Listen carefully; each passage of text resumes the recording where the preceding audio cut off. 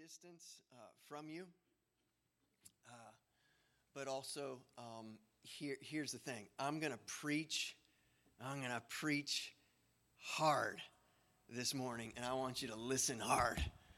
I'm going to lean in. I want you to lean in, and then we'll all take a nap later on this afternoon. How's that? Father, we ask you that you would come and be with us as we now preach your word, Lord. We don't view that lightly as some minor, insignificant thing. Lord, we pray for your presence as the word is preached. Help me as the preacher. Help us, all of us as listeners, to hear your word, Lord, and to be quicken our hearts to respond to your Spirit's work in us this morning. Lord, we pray in Jesus' name. Amen. And I just realized I did it again. I skipped Christian this morning, the reading of God's word. Would you please stand with me? I'll do it. We're in Samuel. We're going to preach the entire chapter 4, 1 Samuel 4. But for the reading this morning, I'm going to read the first 3 verses. And the word of Samuel came to all Israel. What's interesting is that's the last we're going to hear from Samuel for a number of chapters, which is kind of interesting. Now Israel went out to battle against the Philistines. They encamped at Ebenezer, and the Philistines encamped at Aphek. The Philistines drew up in line against Israel, and when the battle spread, Israel was defeated before the Philistines, who killed about 4,000 men on the field of battle. And when the people came to the camp, the elders of Israel said, "Why has the Lord defeated us today before the Philistines?" It's a good question. "Let us bring the ark of the covenant of the Lord here from Shiloh, that it may come up among us and save us from the power of our enemies." This is the word of the Lord. You may be seated. Title this morning is Glory Gone. In Indiana Jones and the Raiders of the Lost Ark, Professor Jones seeks to keep the Nazis from gaining the ark and thus gaining the power of the ark. In the movie, Marcus Brody famously says, quote, "The Bible speaks of the ark leveling mountains and laying waste in entire regions. An army that carries the ark before it is invincible." Marcus Brody clearly had not read 1 Samuel chapter 4. The author of Samuel has had a microscope on 2 families thus far. Elkanah, his wife Hannah, and their child Samuel, the one family, and the other family being Eli and his 2 sons, Hophni and Phinehas. They are the priests in Israel. And it's now as if the author is going to widen the view, if you will, pull the lens out and help us to see. So that was focused on 2 families. Now we're going to look broadly at Israel. And that's what's going to happen over these next chapters. As he widens our view to include all of Israel, what the author does now is unpacks war between Israel and Philistines. The Philistines and Israel have a history of war.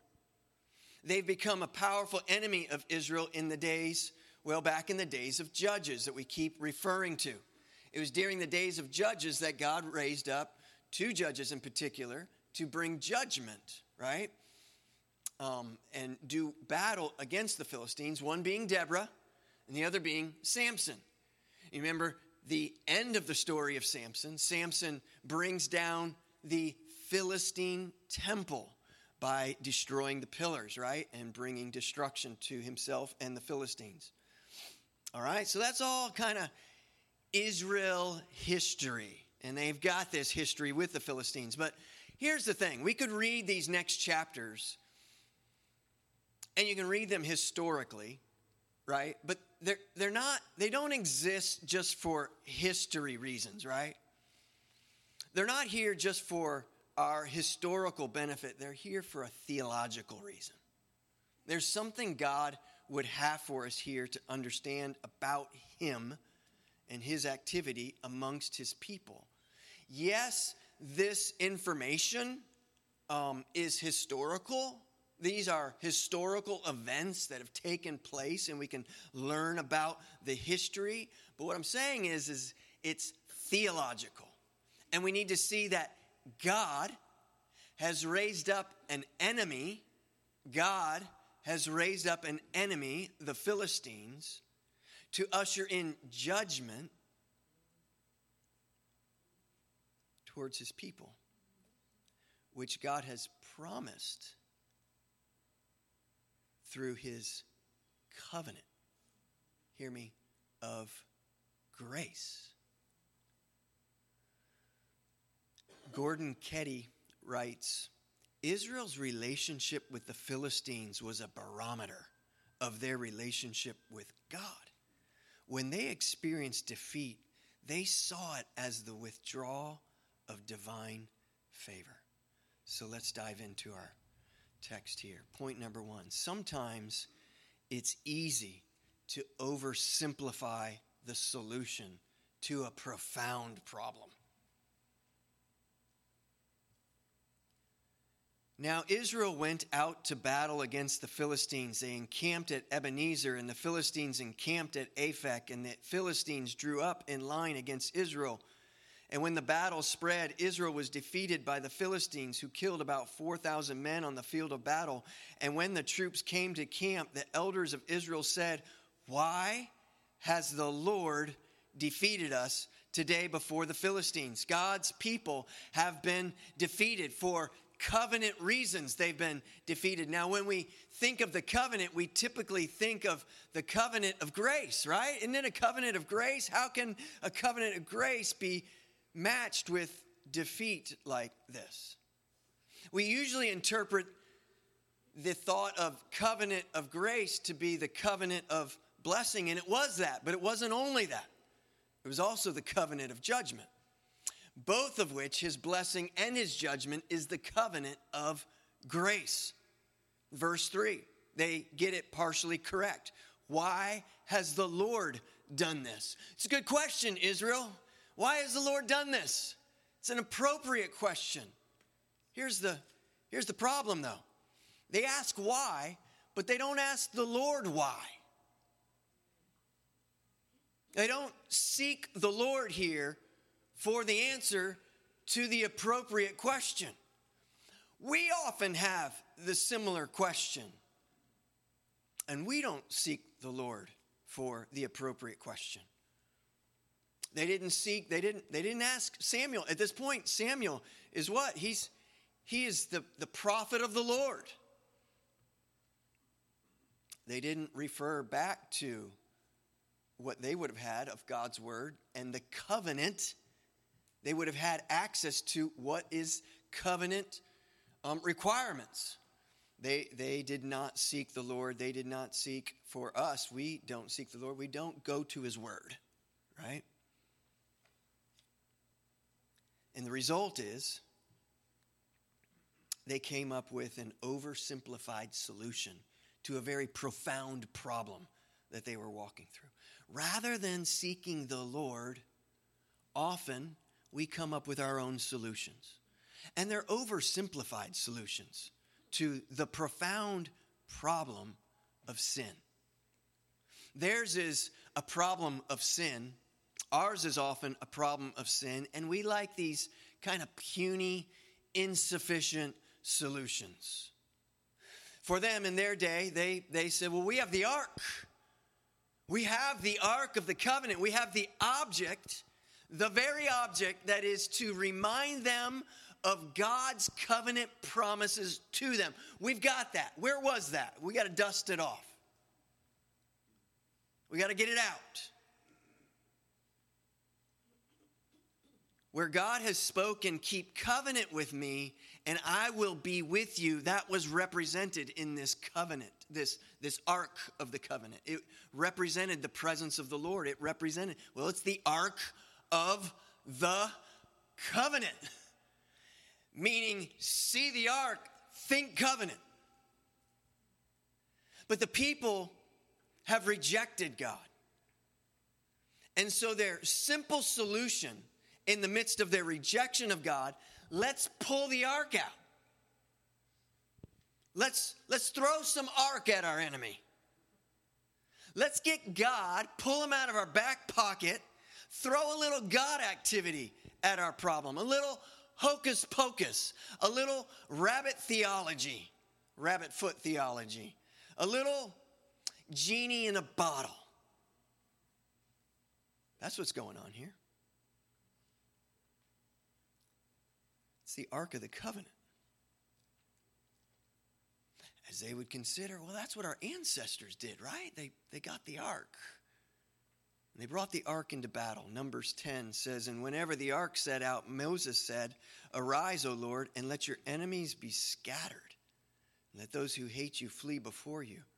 Pull out the old ace in the hole. We have the power of God at our disposal. Just got to bring the golden box into battle with us. And their answer, I'm saying to us, is not that unlike our answer today. They sought to throw some token religion at a profound problem. Rather than repent, rather than be brought into right relationship with their covenant God, brought into true relationship, they decide, let's do token religion, throw a golden box at our profound problem. It's an oversimplified solution. You see, church, God is not interested in being our token God. To march out there into the battlefield of our life and the difficult circumstances that we face, how easy it is for us to march out our little token religion. Throw a little money in the offering. Go to church a little bit, get really radical and be baptized. Do some token religious things. How sad it is we think that our little petty efforts can manipulate God as if he's saying, wow, looky there. Looky, Tim threw $50, $100, $1,000, whatever amount. Look, as if we suddenly have God's attention by a little token of religion. God isn't interested in our token religion. He doesn't want your token offering. He wants your very life. He wants your very heart. He wants your submission. He wants you to be a wholehearted follower of him. To be my disciple, right? Lay down your life. Take up your cross and follow me. The businessman who recognizes, business hasn't been going so good. I better straighten out my life a bit, clean up my act so God can bless the business. Token religion. The politician who recognizes, the polls aren't going so well for me amongst evangelical voters. I better toss some scriptures out there to pacify. Token religion. The student who is afraid of failing the class and determines to go to church because, wow, it's finals week. Token religion. Life is defeating you, and so you turn up the dial, the religious dial, the God dial. You've got my attention now, Lord. We've been defeated by our enemy. Now I'm going to perform for you a bit. God's not interested in our token religion. This person doesn't want to seek God. They didn't want to seek God. It's clearly they didn't seek God. They didn't want to. We often don't want to submit to God. They simply wanted to control God. That's what token religion does. They want a God they can control, and one that will simply give them what they want so they can go about their life ignoring him further while receiving his blessings until some future date where we're in trouble again, get the golden box out. They're not interested in having a God. They just want the blessings they can receive from God. The religious token is a cry for success rather than submission. A religious token is a step towards personal happiness rather than God-honoring holiness. Driven by what God can do for me rather than God, I worship you with my life. In this case, God is not God. We are. If I say the right things, if I do the right things, if I get what I want, then it's all good. So Israel, why not seek the Lord for your legitimate question? Why has the Lord brought this enemy upon us and defeated us? It's a good question. Why not seek God? Why not review the covenant? And why not repent? And their answer is, no, we've got this. Get the golden box. It worked. Worked for Grandpa. Right? It worked for, we can read about that. Trinity. Not interested in token religion. Not interested. Throw the box at it. Not interested in manipulative evangelism tactics. I believe we want to see a sovereign move of God in our day. Do you have a box of sorts? A superstition? Or do you have God? See, what I've described and what they're doing is more what we would call today is karma than it is with gospel Christianity. I'm not interested. Just announced it. Not interested in a gimmicky 24 hours of prayer. That's not why we're doing this. Not interested in saying, here's a gimmick. Well, we prayed for 24 hours. Here's what we're simply doing with this.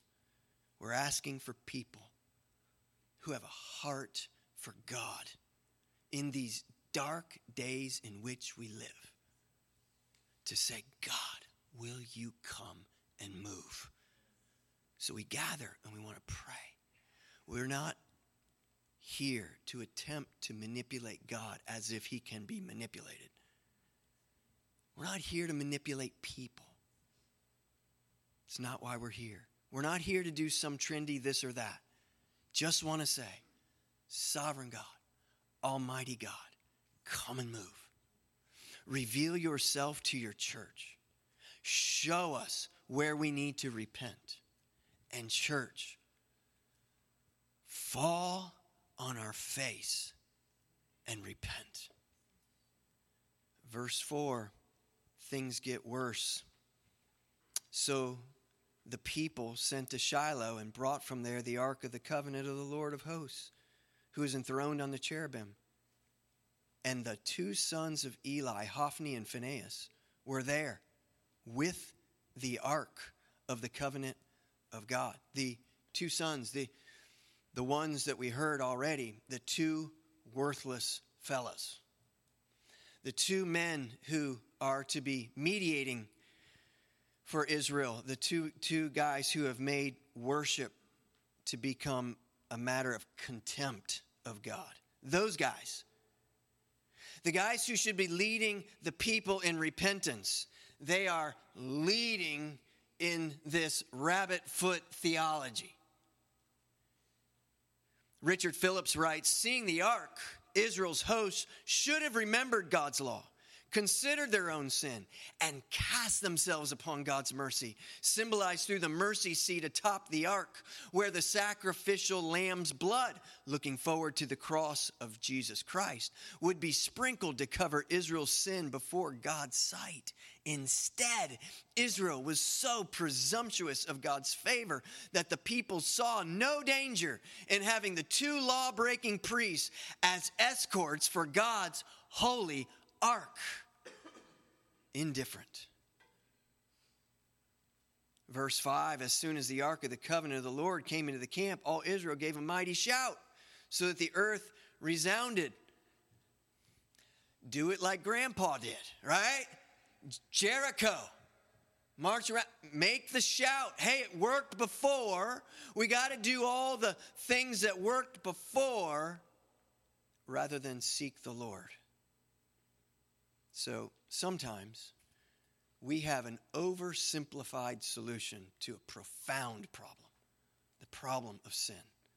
Secondly, sometimes the enemy has a better theology than the people of God. Verse 6.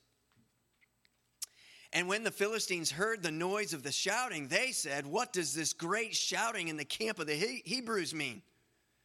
And when they learned that the ark of the Lord had come to the camp, the Philistines were afraid. Ha! They should be afraid. They're reading their history, Israel history, better than Israel is. For they said, a God. Now, they obviously get this portion wrong, but a God, not a God, the God. The God has come into the camp. And they said, woe to us, for nothing like this has happened before. Woe to us. Who can deliver us from the power of these mighty gods? It's a good question. These are the gods who struck the Egyptians with every sort of plague in the wilderness. Take courage and be men, O Philistines, lest you become slaves to the Hebrews as they have been to you. Be men and fight. So the Philistines fought and Israel was defeated. So their token religion, right, didn't work. And they fled, every man to his home, and there was a very great slaughter, for there fell Israel 30,000 foot soldiers. And the ark of God was captured. And the two sons of Eli, Hophni and Phinehas, died. So the enemy gets it right here, or at least partially right here. We're not going to dice all that out. But verse 9, they muster up the strength of their army and they defeat Israel again. And it's a funny thing how often people today throw the rabbit's foot theology out there. They throw the token religion out there. They throw it at their problem, right? I've got some problems. Let me throw this out there. And the result is further defeat. And then they say, and perhaps you've said it, probably most of us have said it. Well, what's the use? What's the use then? Why bother serving God if it didn't work? Have you ever heard that? Have you ever said that? It didn't work. I tried God. I tried God. It didn't work. My life's still a mess. I could imagine that going on in Israel. Well, we tried that. We took the ark out there. It didn't work. Might as well go on, live like we want to, and just go about ignoring God, which is exactly what they do in the following chapters. Trinity. You can do the right thing with the wrong heart. They were doing the right thing. They just didn't have a heart. They were doing right things. They were doing religious things, but their heart was completely disengaged.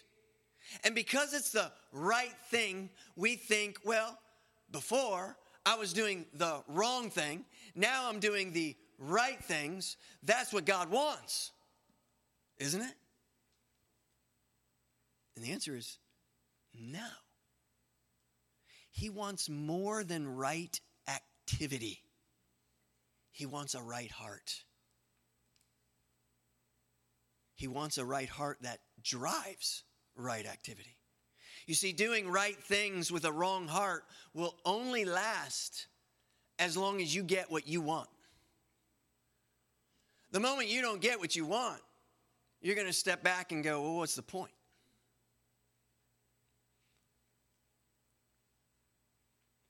Which is the moment you stop doing right things. Because you're doing right things for the wrong reason. They did a right thing. They just wanted to defeat their enemy.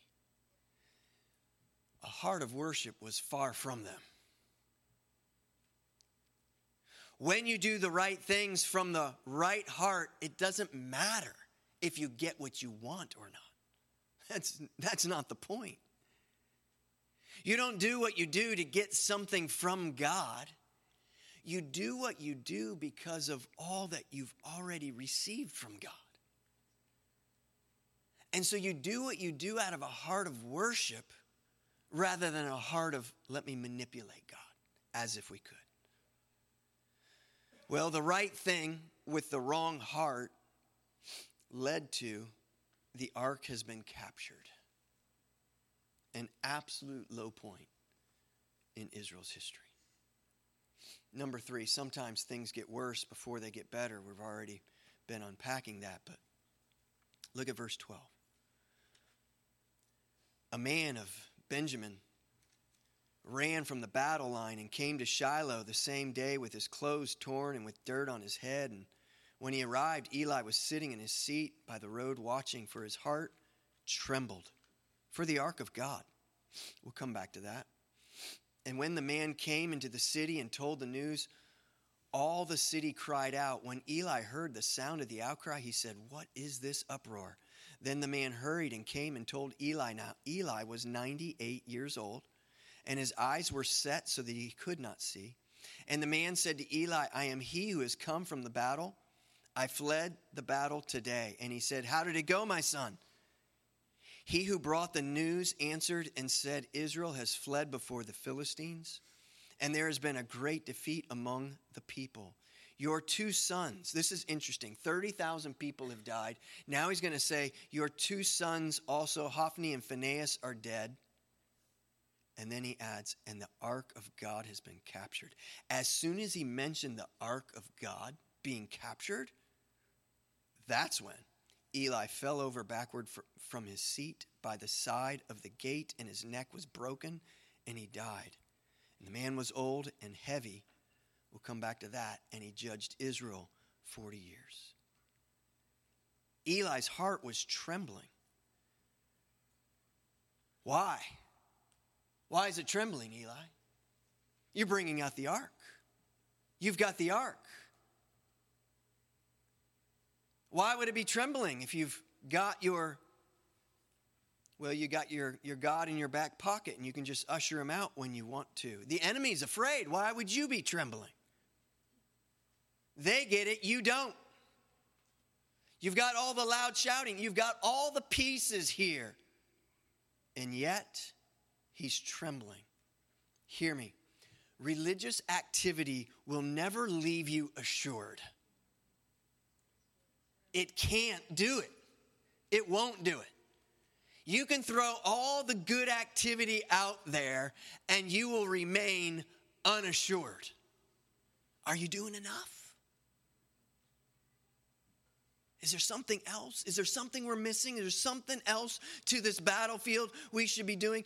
Eli, why are you trembling here? Religious activity will leave you like Eli. Is God seeing it? Do I have his attention? Religious activity will either leave you proud, what a great job you're doing with all this right activity, or it will leave you anxious. I'm not getting it done. And I know it. You'll either be proud or guilty. The psalmist laments about all of this in Psalm 78, where it says he forsook his dwelling at Shiloh, the tent where he dwelt among mankind, and delivered his power to captivity. Delivered his power. He delivered the ark, which represented the presence of the Lord, into captivity, his glory to the hand of the foe. It's exactly what's happening here. He gave his people over to the sword and vented his wrath on his heritage. You see, the people thought, oh, we'll march the ark out there, and now God will defend his honor. Send the golden box. And here's the thing. They were right and they were wrong. God did defend his honor. Not the way they expected. He defended his honor by bringing judgment on his people because of their stiff-necked refusal to repent and to come to him in worship. God absolutely defended his honor, not in the way they presumed. God defended his honor by sending the Philistines in to destroy them and bring about judgment on idolatrous Israel. Let's pick up in verse 19. Now his daughter-in-law gets worse. The wife of Phinehas was pregnant, about to give birth. So this is Eli's daughter-in-law, Phinehas' wife, pregnant, about to give birth. When she heard the news of the ark that God was captured and that her father-in-law and her husband were dead, she bowed and gave birth, for her pains came upon her. And about the time of her death, so she's going to die here in childbirth, the woman attending her said to her, do not be afraid, for you have borne a son. But she did not answer or pay attention, and she named the child Ichabod, saying, the glory has departed from Israel, because the ark of God had been captured, and because her father-in-law and her husband. And she said, the glory has departed from Israel, for the ark of God has been captured. Eli is crushed by his own weight. The ark of God has now been captured. And hear me, you're not going to catch this in the English. At least that's what my study is showing me.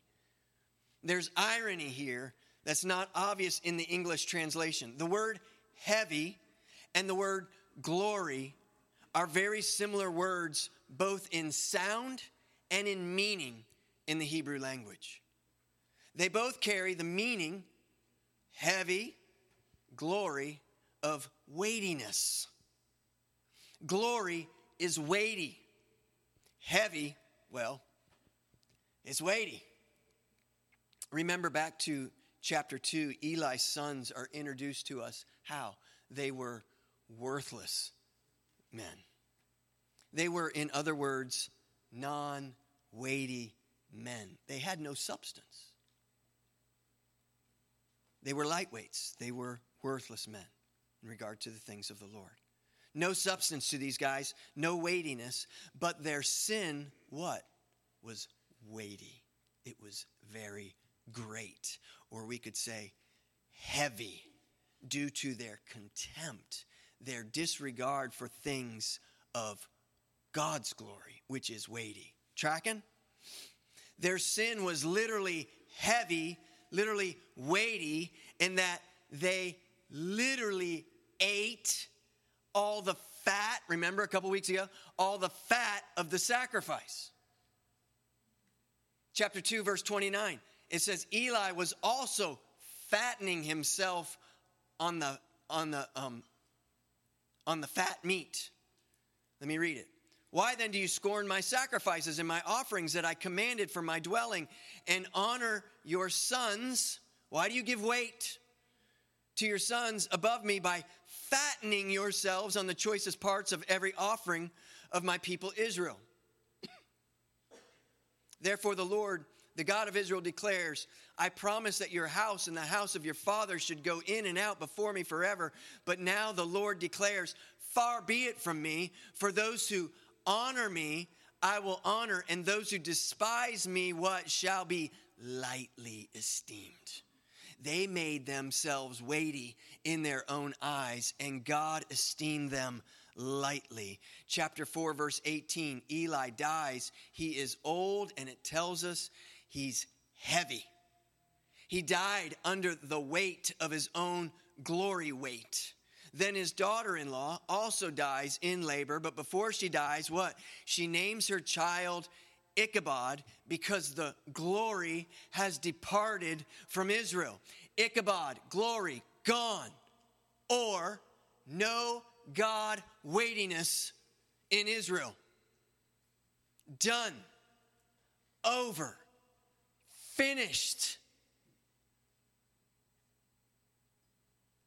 But no. Actually, not finished at all. Not the end of the story. It's the end of the chapter. Keep reading your Bible, because it's not finished until Jesus says it's finished. Number 4, sometimes we need to hit the refresh button on our theology of the cross. When an enemy nation defeated their enemy, they would take the rival god. That's why the Philistines referred to their Ark of the Covenant as the gods. That's what they would do. They would bring gods. Bring those gods. Capture their gods. Bring them into your shrine of gods. We'll add them, but they'll be submissive to our God. Right? That's why we're going to have chapter 5 next week. Christian will be preaching chapter 5, and they're going to put Israel's God, the Ark of the Covenant, in submission, but in the shrine of Dagon, their God. That's a fun chapter. Come back next week. So they just want to add to their shrine of gods, and they'd place that God in submission to their gods. When the people rejected God, what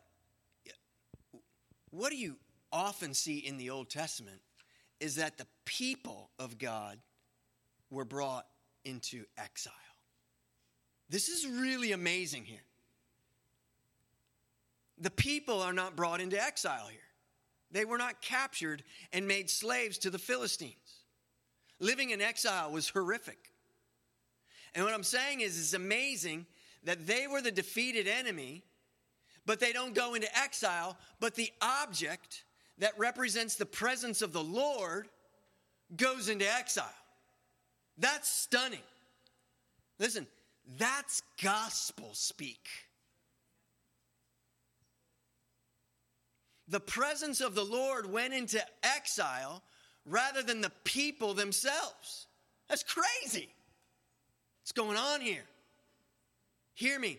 On the cross, what's amazing is that our sins demand that we be thrown into exile, which is hell. That we would be dealt with according to our sin. But here's what the cross speaks. No. Instead, Christ went into exile, death, on our behalf. He died the death that your sins deserved. He was placed on a cross, which had the appearance of being in submission to his enemy. It appeared that way in the Old Testament. You'll see next week who submits to who. At the cross, it appears as if Christ is in submission to the enemy. He died. He was buried. It is finished. And then he rose from the grave, out of the exile. The tomb is empty. What a Savior. My hope is built on nothing less than Jesus' blood and righteousness. Hit the refresh button on our cross theology. It's a dark, extreme, dark day in Israel. It is Ichabod. Glory gone. We're done here. No, we're not.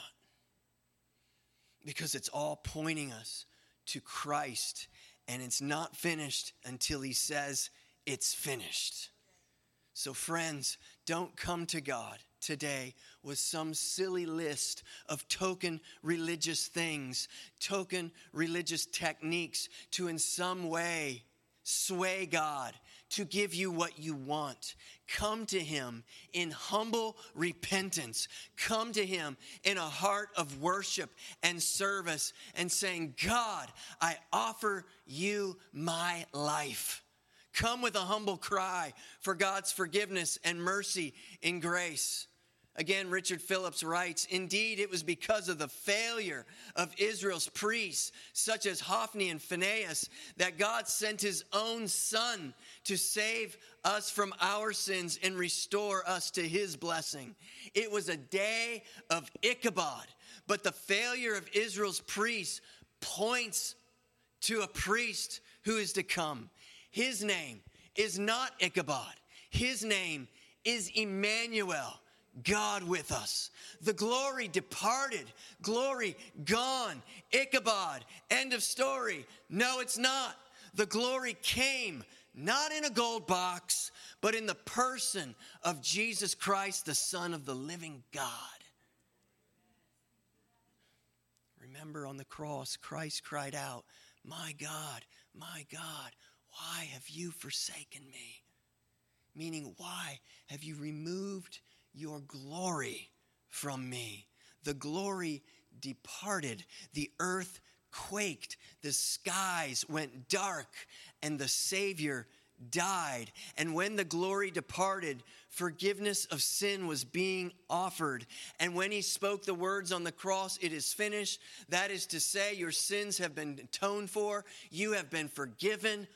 Glory to God in the highest. For God, 2 Corinthians 4:6 says, for God who said, let light shine out of the darkness, has shone into our hearts to give the light of the knowledge, hear these words, of the glory of God, the weightiness of God in the face of Jesus Christ. Feel the weightiness of that glory. He died, rose from the grave, ascended to the Father, and then what? He sent his Spirit to live in us. He sent his Spirit not to live in a gold box. He placed the weight of his glory, his very presence, now lives in us who are in Christ Jesus. This is why token religion is so contemptible. This is why we slay the dragon of sin in our lives. This is why we come singing and clapping, and as Christian exhorted us, lifting our hands to the Lord. This is why we shout before him. It's not a token religion. It's a response. Our God went into exile on our behalf that we might be saved this day. This is why we seek to live in a manner, how does he put it? Worthy of the gospel. He fulfilled all that the ark of God represented. Christ did. If the worship team would join me. Christ fulfilled all that ark of God represented. Sure, it's cool. Archaeologically speaking, people search for the ark. Kind of cool, neat. But friend, no ark is needed. No ark is needed. A better presence is available for the Christian this day. That's the whole point of the cross. Not that the cross becomes our new rabbit foot theology. No. We come to the cross confessing sin and trusting in his sacrifice on the cross. They should have seen the ark and hit the deck. It should have caused them to remember covenant. It should have caused them to remember all that God had done and who he is in Israel. They should have fallen on their faces in repentance and in worship in the weight of his glory. Their shouts shouldn't have been token religion. There should have been shouts of repentance, crying out to God. And shouts of worship for God's forgiveness and his covenant love. But now look back verse 3. And when the troops came to the camp, the elders of Israel said, Why has the Lord defeated us before the Philistines? Let us bring the ark of the covenant of the Lord from Shiloh, that it may come among us. That it may come. Let it save us. Go grab the box. Let it save us. Go get the God machine thing. rather than the very presence of the Lord, drives us to repentance and calling out to him, Almighty God, save us. Would you stand with me? God, we don't want to come today with some token religious, even now as we close, religious token song that you religiously do week in and week out at a religious service. Lord, we want to wholly worship you. We want to, in these moments, be aware of the weightiness of your glory. Lord, we want to say, well, with lifted hands, we want to proclaim you went into exile. I should have gone into exile, Lord, but you have saved us from our sin. And for those who are here this morning and you're not a follower of Christ, today is a great day to repent of your sins and to trust in Christ for the forgiveness of your sins. To stop with this puny, silly, oversimplified solution of your token religion of doing good, right things. Because they're right things, it's fooled you to think that God's impressed or that you're able to manipulate God. No, come to him in repentance and worship. And I pray that you would do that this day. God, would you help us? Let's lift our voices to the Lord.